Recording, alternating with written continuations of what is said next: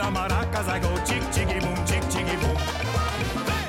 Welcome to No Laughing Matter with Cuba Pete, a show that takes a critical look at the disparities between medical school education and society's growing healthcare iniquities. Join Dr. Pedro Cuba Pete Greer each episode as he interviews the experts working to transform medical education and ensuring that future doctors are trained to provide equitable and compassionate healthcare for all communities.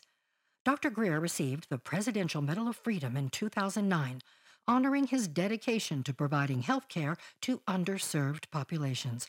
As Dean of Roseman University College of Medicine in Las Vegas, Dr. Greer is committed to creating a medical school of the future where students embrace the need to unite the heart and science of healthcare. And now, the host of No Laughing Matter with Cuba Pete, Dr. Pedro Cuba Pete Greer. Live from Studio A in Las Vegas. Unless you're watching this recorded, then it's not live, but it is right now. Hi, it's Cuba Pete. I'm Pedro Jose Greer. They call me Joe. I'm the dean at the Roseman University College of Medicine, which we hope to be opening our doors in the next couple years to start a really different medical school. A medical school that improves the disparities in their communities and gets doctors from their communities. The podcast itself is the intersection of society and healthcare, and society and what do we need to do differently as medical educators to prepare the future workforce, to make sure that they can go out there and do what they need to do. And to say the least, my profession is fraught with problems, all the way through structural ones to other ones that appear as we go along. But on this podcast, we have some of the most amazing people you could ever meet. And this is a homegrown one, not homeborn, but homegrown, as he originally comes from Tallulah, Louisiana, of which, by the way, we've had a guest here before, which is also from that small town. We're finding out that there's a lot of folks from Tallulah, Louisiana, and Vegas. That was one of the reasons why I wanted to go and check the place out, because there's a lot of people that migrated here from Tallulah, and it's like you would think it's this big place that got all of these people and so forth and so on, and it's like it's completely different from what you would think, because there are quite a few people in Las Vegas from Tallulah. Actually, Tallulah, the name itself, is bigger than the town, isn't it? It is, exactly. Yes, it is. Now, you came out here actually before the big migration of African Americans from the South. I hear that was with the magnesium plant, correct? Yeah. And for those that are not familiar with it, Henderson was the home of the largest magnesium plant during the Second World War. That's correct. And actually, Dignity Hospital System used to be the magnesium's hospital, and the nuns bought it for $1. So that was interesting. But upon graduating from high school, actually, when you were in high school as a child here, and I was reading about this, that you had some stories about working in a bowling alley? Oh, well, but all of those was things that, one of the things about the history of what's considered to be now, they call it historic West Side community, where I actually grew up, went to the school that is now on the historic register. Oh, yeah, 5th Street. Yeah. No. I've been to the building. It's beautiful. They restored it quite nicely. Yeah, they restored it. And then went to Madison. And back then, you went, if you lived in that's kind of historic West Side area, there was only 3 high schools back in the day. There was no junior high, so you went from West Side, that was the elementary school, to Las Vegas High, to Madison, which was the elementary school, and you went from Madison from the 3rd grade to the 9th grade. And then you went to either Vegas or Rancho based on where you lived at in the area.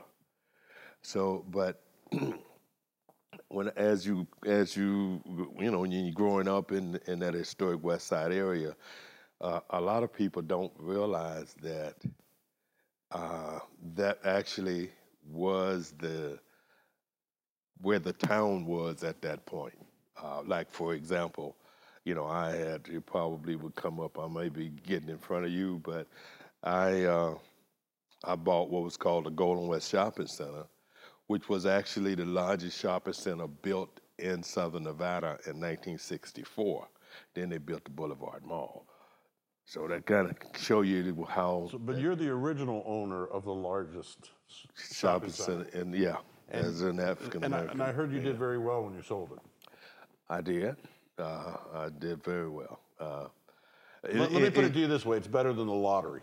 Well, no, I don't know about better than the lottery, but see, there was a bunch of sacrifices down the road. Like, we'll probably get into, me being the first African American baccarat dealer. Well, I had to. There was a point to where I walked away from Caesars. And you don't walk away from a baccarat dealing job at Caesars. I know that because my cousin was one. So. Not then, back in the day. But I did because it came a point to where once I had purchased the Golden West Shopping Center, that it came down to where I needed to, a couple years I purchased it and trying to deal baccarat and, to support myself because the shopping center couldn't do it. But it came a point to where I had to choose between continuing to be a baccarat dealer, which was a very good job. I was going to say with a guaranteed lucrative position. It's a baccarat dealer, you is in on the tokes. The salary wasn't hardly anything, right. But you're in on the tokes 7 days, 24 hours a day. So that means that on your days off, on your vacations, if you call in sick, you are still in on whatever tokes that was made that day. That's what made it such a great job. And baccarat's a big money game, so those are generally very nice. Yeah. You really had mostly, you had high-end players because they,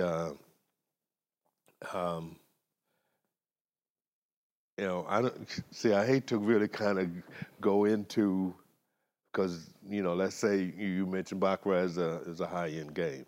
Well, when I was hired, and I was hired for a reason, because the person that hired me had a different alternative for baccarat, and he came in with a $5 baccarat buy-in because most places was $100 buy-in. Okay. And this is in the 60s. And this was in the 70s, the early 70s, like 71, 72.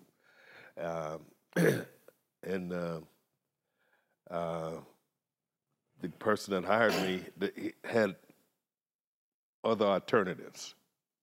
And the person that hired you was a very well-known figure here, worldwide, actually. Well, if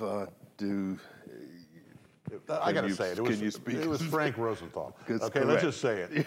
Right. Yeah, it was Frank Rosenthal. And there's so many stories on things that, if you've seen the movie Casino, a lot of that, the stuff that kind of went on between him and, what was his name? That Joe Pesci played. Spilantro? Spilantro. The things that happened between him and Spilantro, things that happened on the table. It's a side comment that I know the names of the mob, okay? But anyways. A lot of that kind of went on and was in view of everybody, the baccarat crew and the people that was in the baccarat, But there was but it was a good time. It was a good time. It's interesting. My family's originally, not originally, but prior to coming to the United States, from Cuba. Because when the Americans got involved at the end of the war, both sides of my family, one was from Charleston, the other one from Dalton, Georgia, they stayed in Cuba. Yeah. They met women from the Canary Islands or from Cuba itself. And the competitor to Las Vegas at the time was Havana in the 50s in gambling. But Cuba was so corrupt that when the mob came down and took over the most prestigious casino, Montmartre, the story is they actually cleaned up the casino. Now, nobody can imagine the mob cleaning up, but they did a good job. They still skimmed off the top, but we didn't want to take that away from them. No, and there was things that a story, for example. When Frank put the baccarat in the Stardust, okay, he hired 7 baccarat dealers.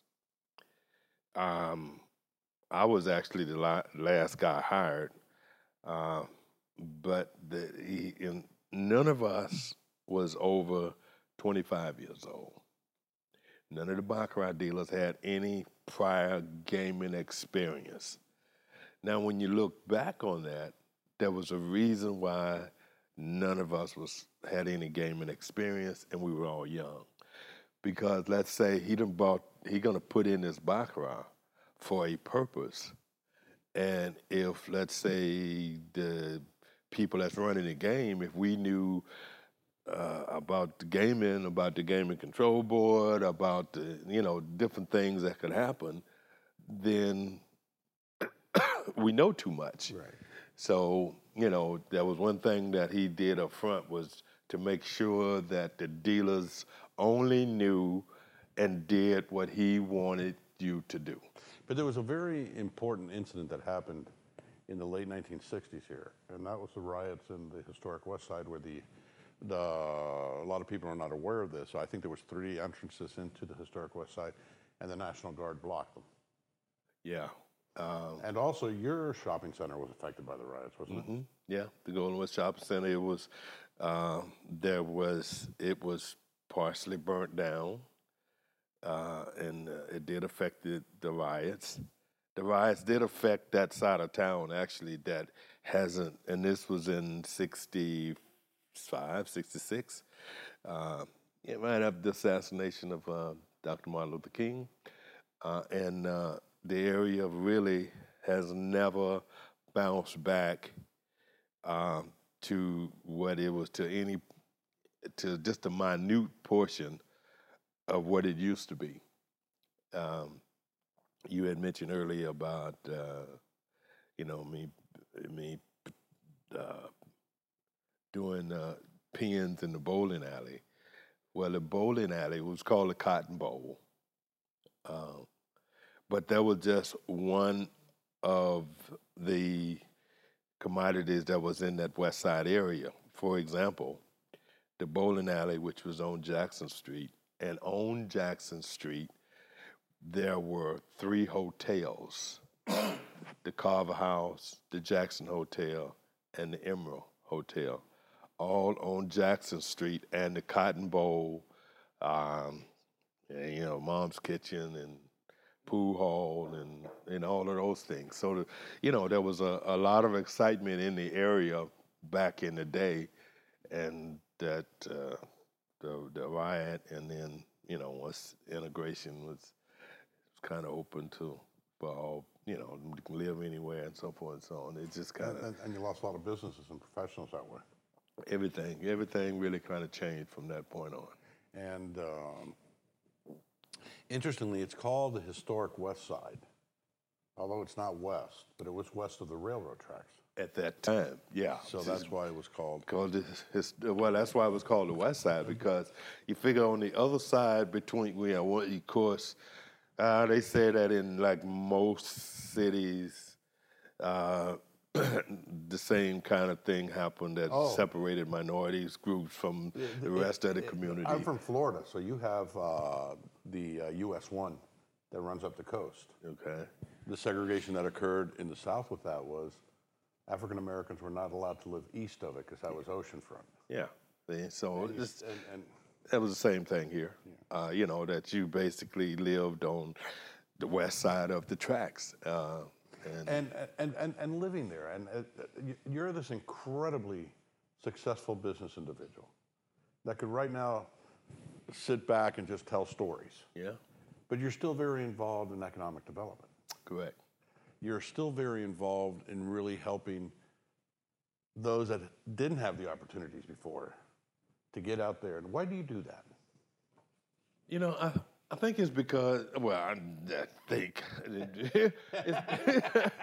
it's because, you know, like to grow up in Las Vegas and back then was really a joyful time. I mean, you know, like the fact that, you know, a lot of people when they ask about, you know, whether or not how was the prejudice and did you, you know, how was you treated by, you know, like non-whites and so forth and so on. Well, we didn't have really that any kind of bad treatment or anything. I never seen any prejudice or anything. But of course it was all around, and then the results of how the town has grown really speaks for itself. But growing up in that little West Side area, that everything you needed was right there. You had the stores, you had the shopping, you had the casinos, you had the hotels, you know, and you keep in mind what, we had a population of maybe 200,000 people and 75,000 people that lived in that area.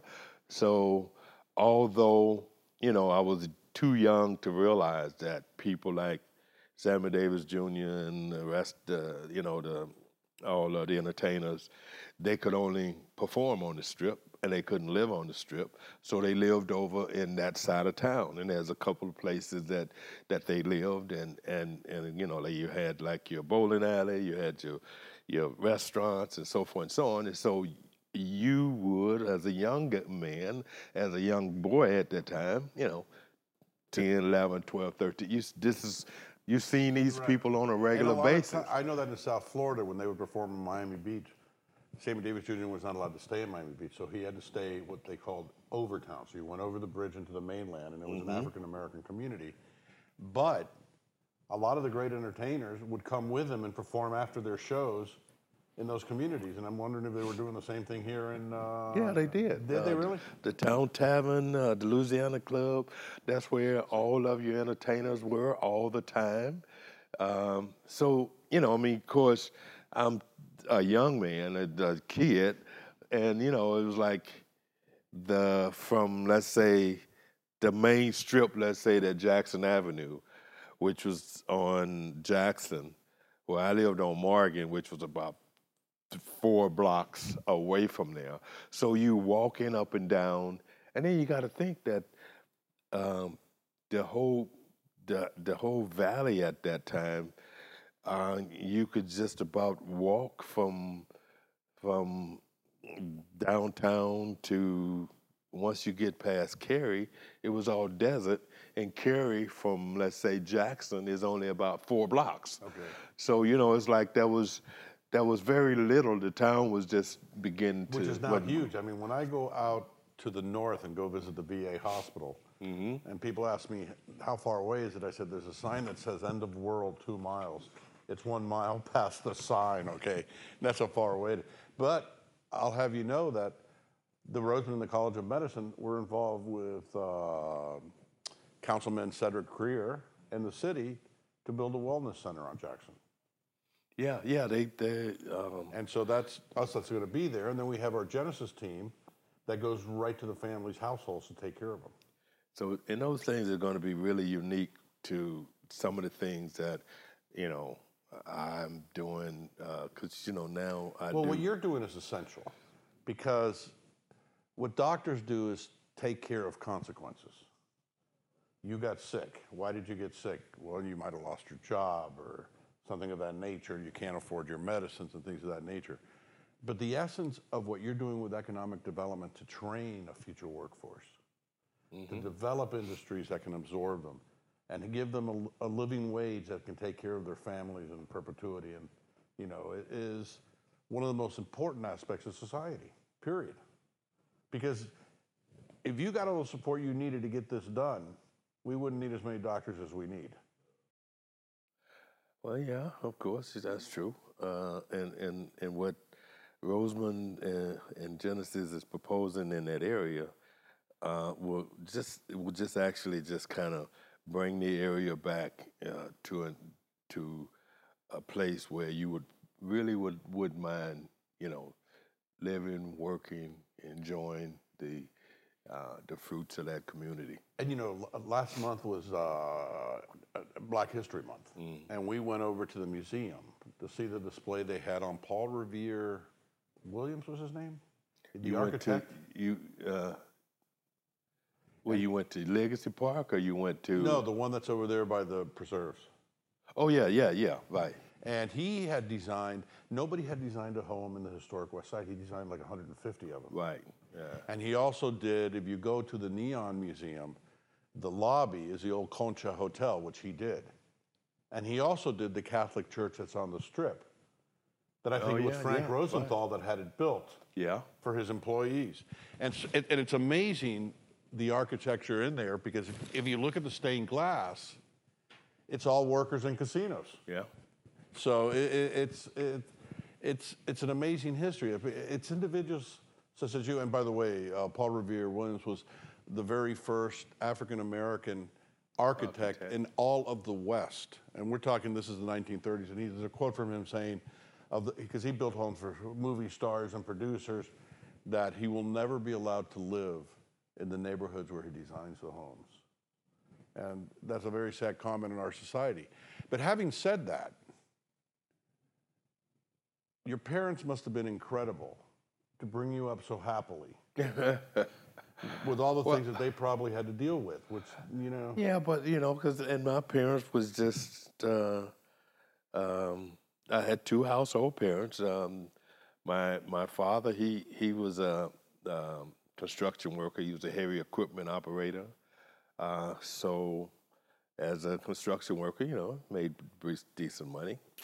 And my mom, she was a maid at the Sands for a very long time until I think she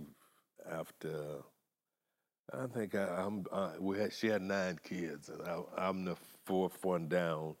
And I think after me, she really didn't. She kind of retired and just stayed home. Yeah, well, 4 kids. I think that's that's not quite retiring. Yeah, but keep in mind, she had 5 more after that. She had 5 more.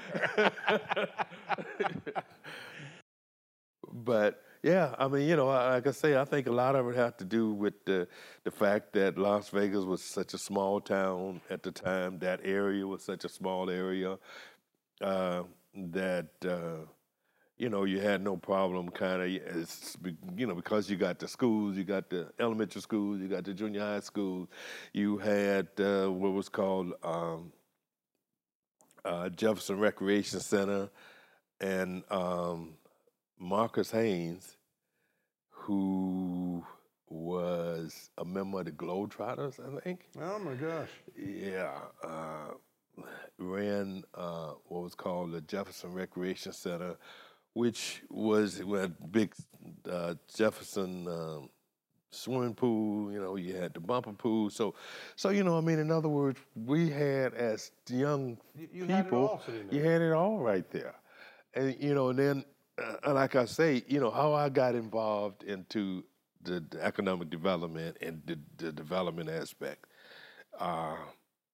When I graduated from college, and I thought about, last night, one of the key aspects of what happens to one and how their life changed as they begin to grow. And let's say that they got one thing in mind, but they end up life becoming something completely different. Like, for example, with me, my old man was a heavy equipment operator. Vegas, like it is now, is very hot in the summertime, and it gets cold in the wintertime. And he worked outside. My older brother, he worked in the hotel in like the kitchen area, And we used to do like little extra help in the kitchen.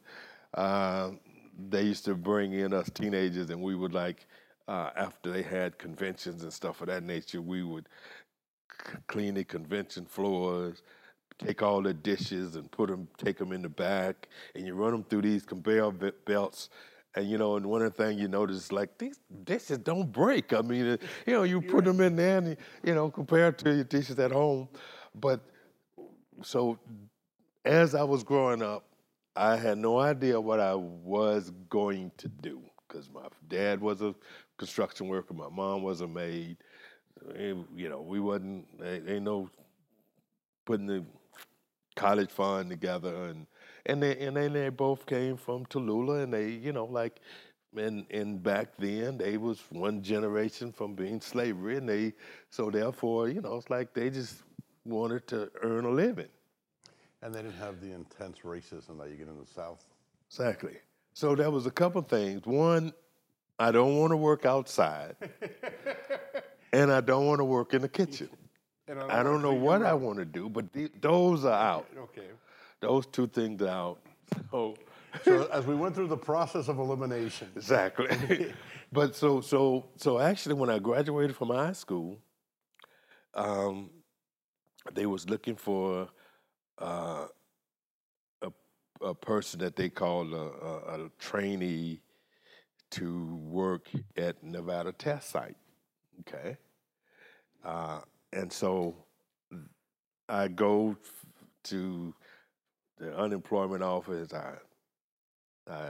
I'm actually 16. I graduated when I was 16. I turned 17 in July. So, you know, school's out in June. And I was a straight A student. Yeah, you were the kind of guy that really made the rest of us mad. Yeah, we're younger and smarter, you know, and always happy. So when I go for this interview for this job, you know, I remember the lady asking me, said, "So why do you think you should get the job?" And I went in my back pocket, pulled out my report card, and I said, "This is the reason why I should get the job, because I'm smart." And I got hired. There you go. Now you eventually did go to college in Seattle. Yeah, but so this is leading into that. Okay. So this is after high school. That summer, I got hired to work at Nevada test site. Now, and what I basically was doing was, when you go into the gates of the test site, you have like... And which, by the way, this is where they were testing atomic weapons, This correct? is where they was testing the atomic bombs. So I got a chance to see, they had these big, deep holes that they would dig where they set the bomb off. And they got these big, humongous water tanks that after the bomb is set off, they dump these water tanks in, which cool the bomb off. When you see that mushroom going up. Yeah, that's what it's from? Huh? Yeah. Okay. And which, by the way, Las Vegas embraced the test site. If you look at the advertisement in the 50s and 60s, it's all about that cloud. That cloud, that mushroom, as they call it. With the dancers in front of it. And, yeah. You know. Yeah. So anyway, so now in working up there, right out of high school, and basically, you know, you when I went to work, you got you got a red badge, a green badge, and a blue badge. A red badge, you can only go certain places on the test site. Green badge, you got better access, and the blue badge, you kind of can go all over. Okay, so I had a red badge, you know.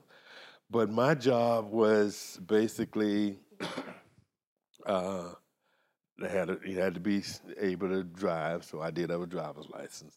And you start at the office, which is up in the front when you check in, but there was like maybe 50, 100 miles out in the site where they had the work actually going on that was all geared towards the testing of the bomb, the construction workers that was building, digging the holes, making the trenches, you know, doing all of the things. And my job basically was just to go around and add up the time sheets, and then on Thursdays go to each one of the sites, get the time sheets, take them up to the main office, which is up in front. They process the paycheck. The next morning when I come, I distribute them, go out to the various sites. You know, it's like, yeah, this is what I wouldn't mind doing, right. You know. And then you're sitting there going, I can't wait till they get air conditioning in the car. So I had to add up the, you know, like the time, the times and so forth and so on, the day's work. You know, it's like, yeah, so this was a form of accounting. That then led me to where I wanted to become an accountant. And how did you choose Seattle? Well, so now that was only a summer job. Now now that that job was over with, spent like 3 months up there doing that. I go to the unemployment office, and they was looking for workers to go to work for Boeing's aircraft, you know. Oh. And so I fill out an application, and it's like, okay, we you're hired. We're gonna, and we could pay subsistence pay to go there. We have your place to stay when you get there. We have all of the tools, equipment that you're gonna need, and you got a job. So I convinced 4 guys, all of us that graduated from Vegas, to let's go to Seattle. And so we ended up in Seattle, and I went to work for Boeing's aircraft. But when I got to Boeing's, and then the thing that they gave was this toolbox with with these rivets, with these rivet guns, with muffins, and so forth and so on. And I'm there for about a week or two. I just got the job. Just don't know anybody in Seattle. But it's like I go to the supervisor one day and said, because that, that bang, bang, bang. And it's like, I said, sir, you guys have tricked me up here. I'm from Las Vegas, So what do you mean? I said, well, I put on my application I wanted to, to work like in accounting or something. I can't do this. This is killing my ears. I can't sleep at night. So, it's like, trick me up here, and it's something that I can't do.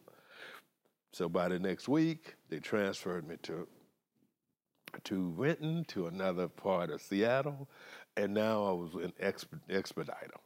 So now all I had just you got the golf cart like truck, and you go around and you go to these various parts on the plane, and you take parts.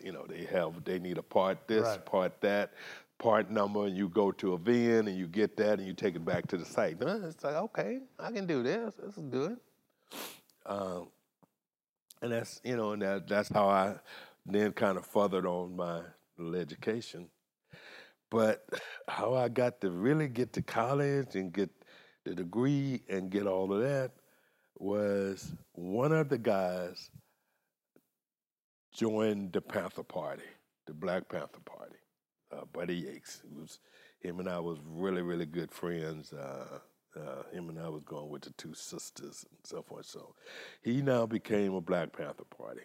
And they was like advocating jobs for people and so forth and so on. So there was this job that came through. They was interested in hiring someone as an accounting trainee at Rainier Brewery, which was a brewing company. And I went there, filled out the application. Not only did I get the job, but they also sent me to school. I worked directly with the chief accountant, and I was in charge of like the warehouse inventory at the time. And when I got there, let's say that the overs and shortages was thousands of dollars over and short, to where either the wrong product went to Boise or to South Seattle or the different, because it was a brewery. Okay, so you got quarts, 12 ounces, 16 ounce, bottles, right, cans, all, so the beer would be there, but it then went to different places, and there was a guy that was part of somebody's parent that he just didn't really have it, and so the inventory would be over thousands of cans of this and under thousands of bottles of this and so forth and so on. And anyway, You came in and saved the day. before it was over with, if a bottle was broken, during the course of a 24-hour period. I know that that bottle was broken. That's how I took it and put everything. And so, it's like once I got in the office, now I'm working directly with the chief accountant, with not the chief accountant, but with the the manager of accounting manager. I learned. Now I'm going to school, and then I'm working, going to school. I get out of school like at 12 o'clock, 1 o'clock. Come to work till 5, 6 o'clock in the evening, and the guy that was accounting manager just took me under his wings and taught me all about accounting, all about everything. So. That's like the old saying of Mark Twain: "Never let your schooling interfere with your education." Yeah.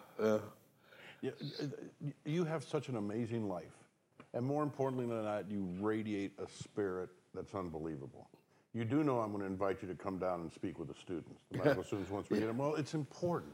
It's important how you see what makes you so resilient, what makes you so happy, what makes you be the one that says, I'm going to leave this really good paying job and go hang out at the supermarket, the shopping center that I... Let's take this a little farther. So now, let's say, okay, so Boeing, things happen. This had to been in about 70 or so, to where now they're making this big major layoff, all right?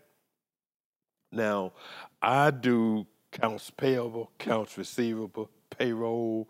I do everything in the office. I mean, you're young, Right. you're resilient, okay? And then I done graduated, and so the chief accountant, the accounting manager was let go when things had slowed down at Boeing. People ain't drinking as much beer now. Beer sales are down. We got to cut back staff, all right? So now they cut the accounting manager staff. But I'm doing all the work, I'm doing all the work and get all the paperwork and issue the report to the chief accountant, who takes it now and give it to the finance manager, okay? His report that you did. Yeah, right. So let's say that they done let the accounting manager go, but ain't nothing to stop because I'm doing it all anyway. Right. Okay. So, but now, I got big old natural. I got a flair about me, let's say. And well, I can't see any more self-confidence than I see now. Okay. So, but now they come to where, okay, well, John, we're going to bring in another accounting manager, because I just knew I was getting a job. Right. Okay? We're bringing in another accounting manager, and we want you to train him. Great, you get to train your boss. That doesn't work out well. So now they bring in this white guy. They want me to train him to do my job. And, it's like, no, I can't do this. Right. But now, mind you, they done sent me to school and paid for everything. I got the car, the dog, the house, the whole bit. So can I afford to quit? Not really. And they knew that I was like really kind of I'm kind of an easy kind of guy there's no way that you are going to quit. How what about your cost of living? What about your living and so forth?